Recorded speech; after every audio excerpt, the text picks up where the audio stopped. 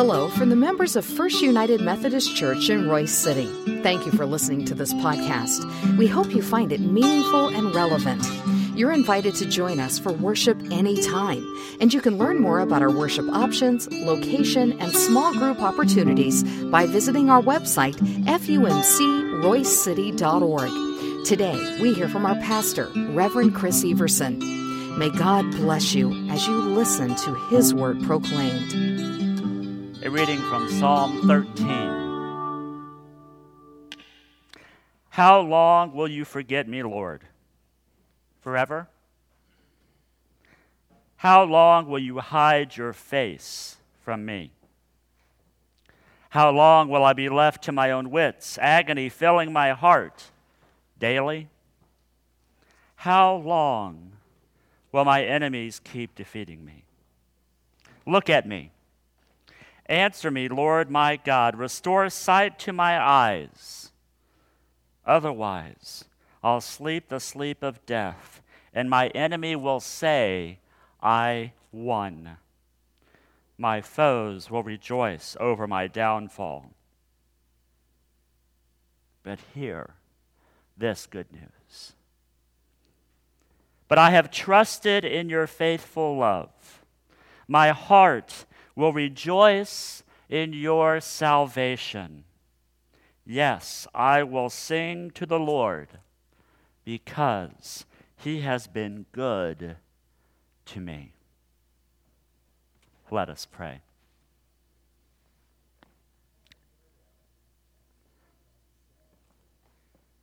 Dear God,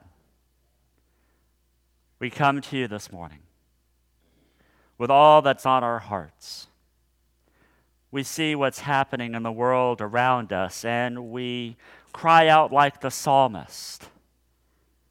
And we wonder how long. But God, just like the psalmist, we pray. And we give thanks for your faithful love. Your faithful love that sustains us. Your faithful love that holds us. So God, as we gather at this time, we ask that you let the words of my mouth and the meditation of each heart here be pleasing in your sight, O Lord, my strength and my Redeemer. Amen. You know, there is a pastor in Kansas City. His name is Adam Hamilton. Most of you are probably familiar with him. He is pastor of one of the largest United Methodist churches in the country, the Church of the Resurrection. And shortly after the election, somebody asked him if he was going to pay attention to those events that are happening in the world and make sure that you mention them or preach about them each Sunday. And Adam Hamilton said, you know, I'm not going to do that because every week something can happen. Every week I could scrap everything that I've done that's not helping people grow as disciples of Jesus Christ, and I could focus on single issues. I thought about that this weekend as I woke up Saturday morning, and I started to hear the reports of what was going on in Charlottesville, Virginia.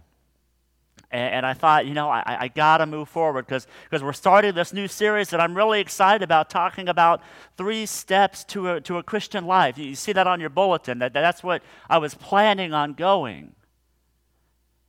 But God was telling me that we have to talk about the 4th step.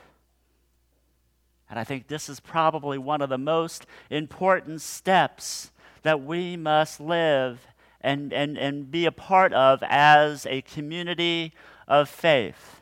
I've only done this 3 times. Of course, I've only been preaching full-time for 5 years now. You know, 2015, when the disaster happened at the church in Charleston, I changed my sermon at the last minute to talk about the evil that happened there.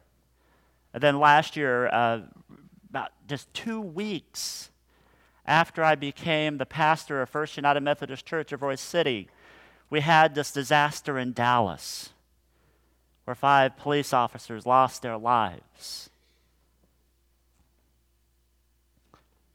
And then we have what happened over the weekend. And my friends, I'm sorry. As much as I would like to just go on like nothing happened and share 3 simple steps on how to live a Christian life, I would be doing a disservice. See, I am called as your pastor, and I am called as a minister of the gospel of Jesus Christ to stand in front of you, to unequivocally condemn the actions of the white supremacists in Charlottesville this past weekend. And it breaks my heart. It breaks my heart that we have to come to this point. We're here in Royse City, Texas. We are so far away. But my friends, it is a matter that matters to us, or it should matter to us. How we respond as a church, how we respond as a community, as we respond as a people of faith. Now, I know we can have civilized discussions later about what it means to have free speech and how to go about that free speech. But my friends, I'm sorry.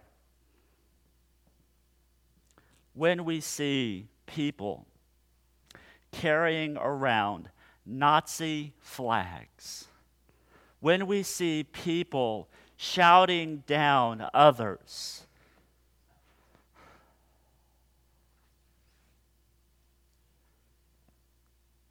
when we see violence,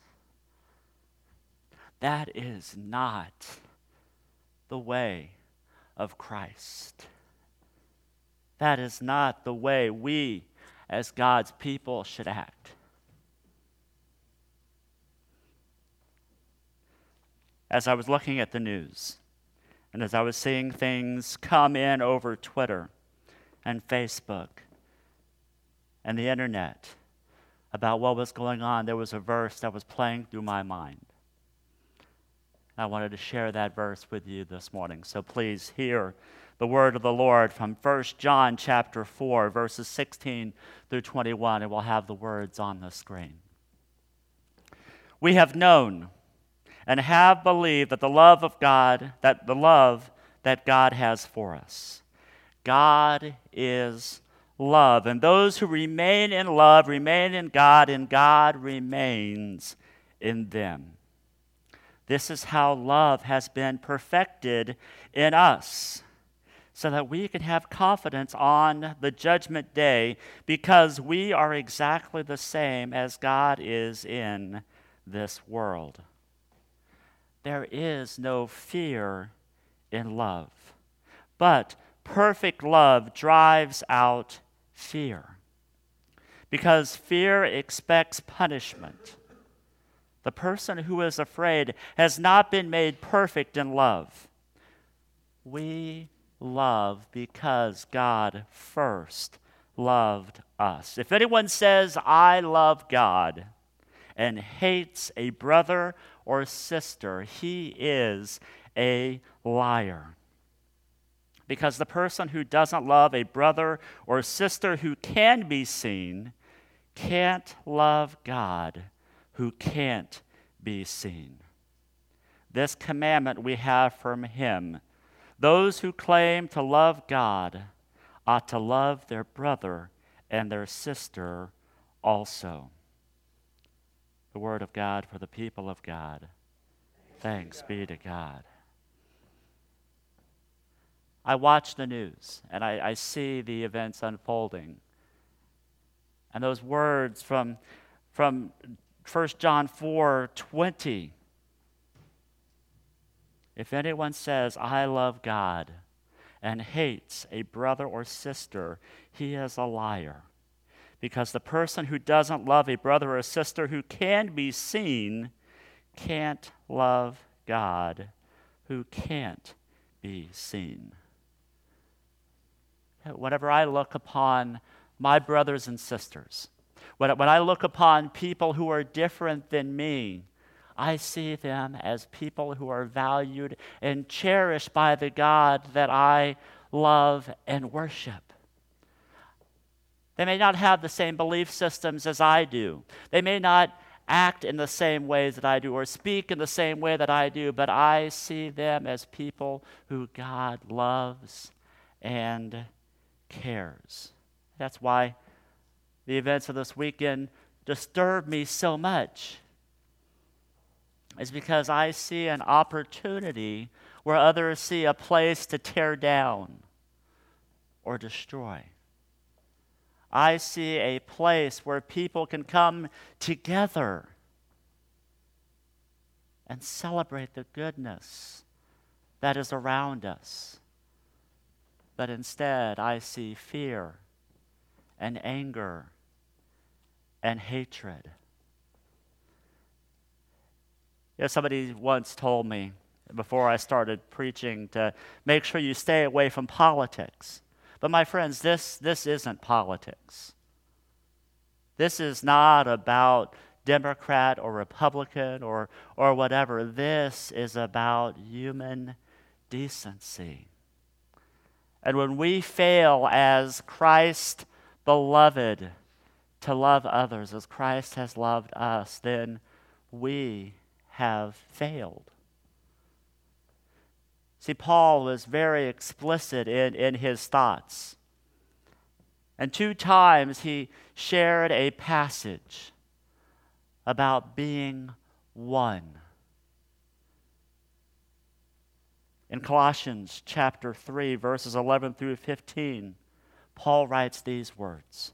In this image there is neither Greek nor Jew, circumcised or uncircumcised, barbarian, Scythian, slave nor free. But Christ is all things and in all people.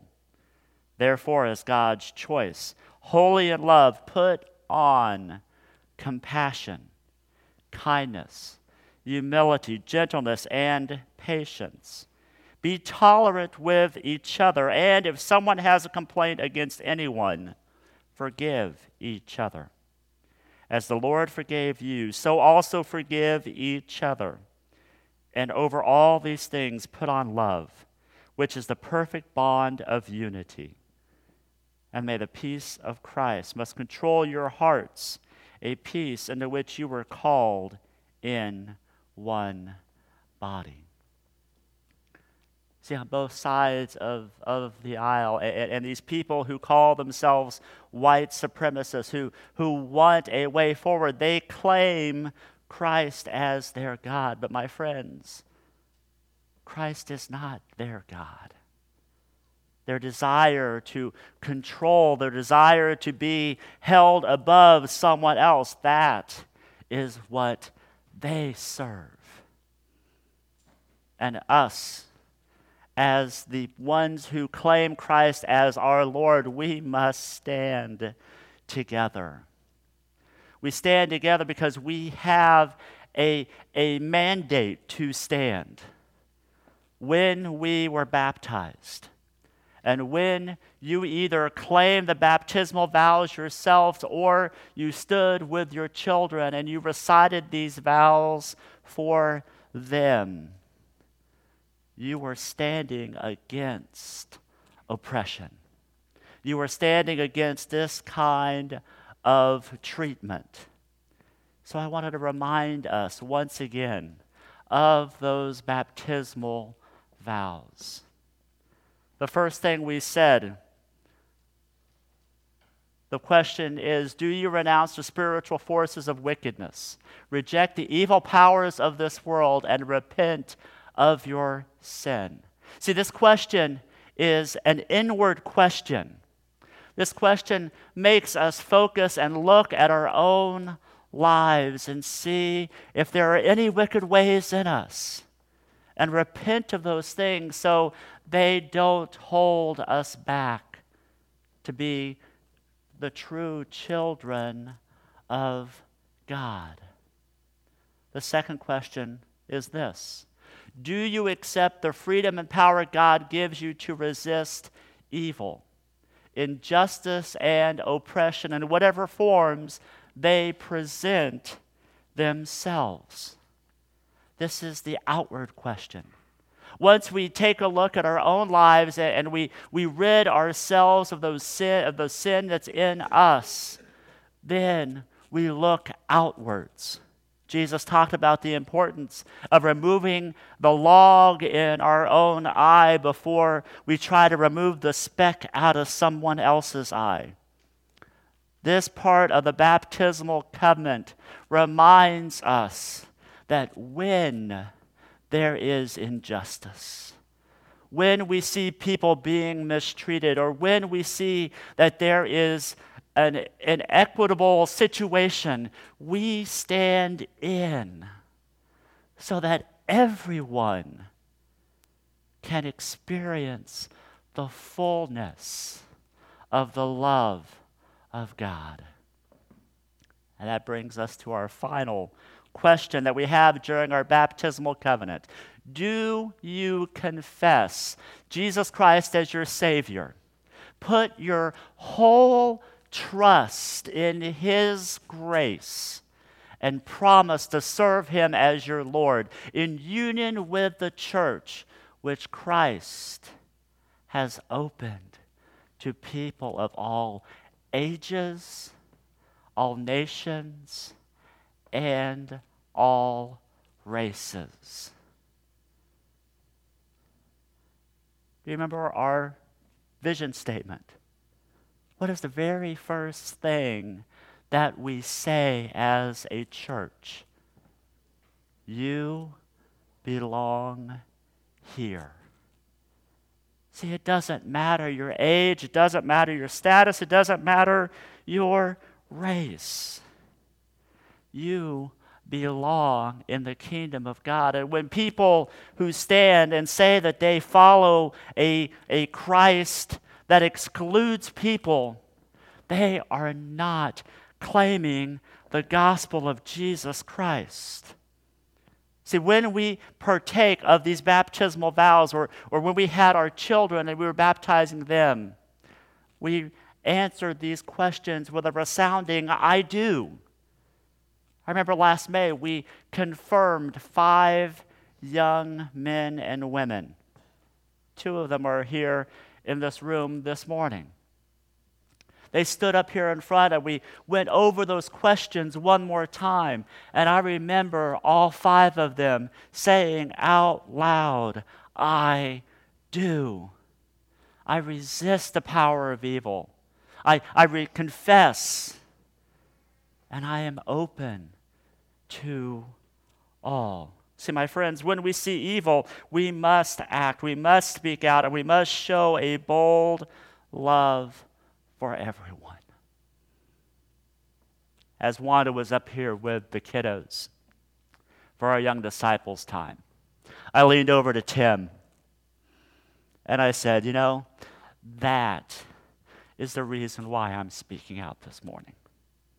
That is the reason why this resonates so deep in my heart, and I hope it resonates deep in yours too. It's because we have to set an example for them of what it means to be a follower of Christ. Because, my friends, it easily fails. This past December, or past January, the clergy of the North Texas Conference participates in a covenant day. And Professor Maria Dixon Hall came and presented to us. And she told us a story of something that she was involved with towards the end of 2015, the beginning of 2016. You may be familiar with the story of Sigma Alpha Epsilon up at the University of Oklahoma. There was a video that was released of the members of this fraternity singing songs, yelling a racial epitaph, talking about how African Americans would never be a part of their university, or definitely not a part of their fraternity. And as this video got out, a big backlash came out about what was said, and the fraternity was suspended. And these kids held their head in shame. But Maria Dixon Hall, who is a very powerful African-American woman, was invited to come and speak to these young men. She wrapped her arms around them. She loved them. She cared for them. And as she sat there and as she talked with them, she realized that several of the young men who were a part of this fraternity lived in the North Texas Conference. And a few of those young men were United Methodist. And she said, "My friends, we are failing our kids. When we allow this type of behavior to live out, when we allow this type of behavior to become a part of our vernacular, part of who we are, then we have failed our little ones. We have failed those kids that we have promised to uphold, to share the gospel, so that gospel can reach others." Jesus reminds us that woe to those who cause a little one to stumble or to fall. May as well have a millstone tied around their neck and throw it into the sea.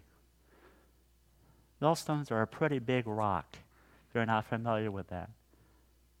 And I never want to allow one of our children to fall. I never want to allow one of our adults to fall. I never want to allow anyone who comes in contact with the First United Methodist Church of Royse City to think that the behavior that we have seen is acceptable. When I was confirmed, I had a verse just like our confirmands had. And I still remember that verse and I say it often.